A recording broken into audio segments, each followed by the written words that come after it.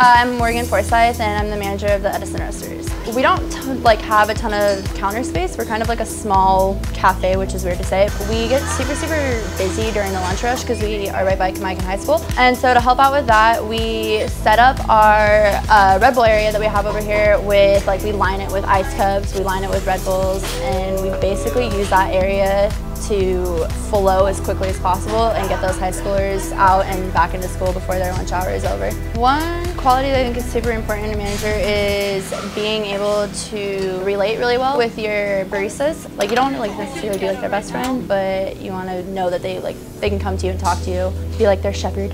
I definitely think we have the most unique roasters, but I might be a little biased, but if you look at all the decor, we have our Native American theme going on. It's definitely one that customers love a lot. They come in and they're like, holy crap, I've never seen anything like this.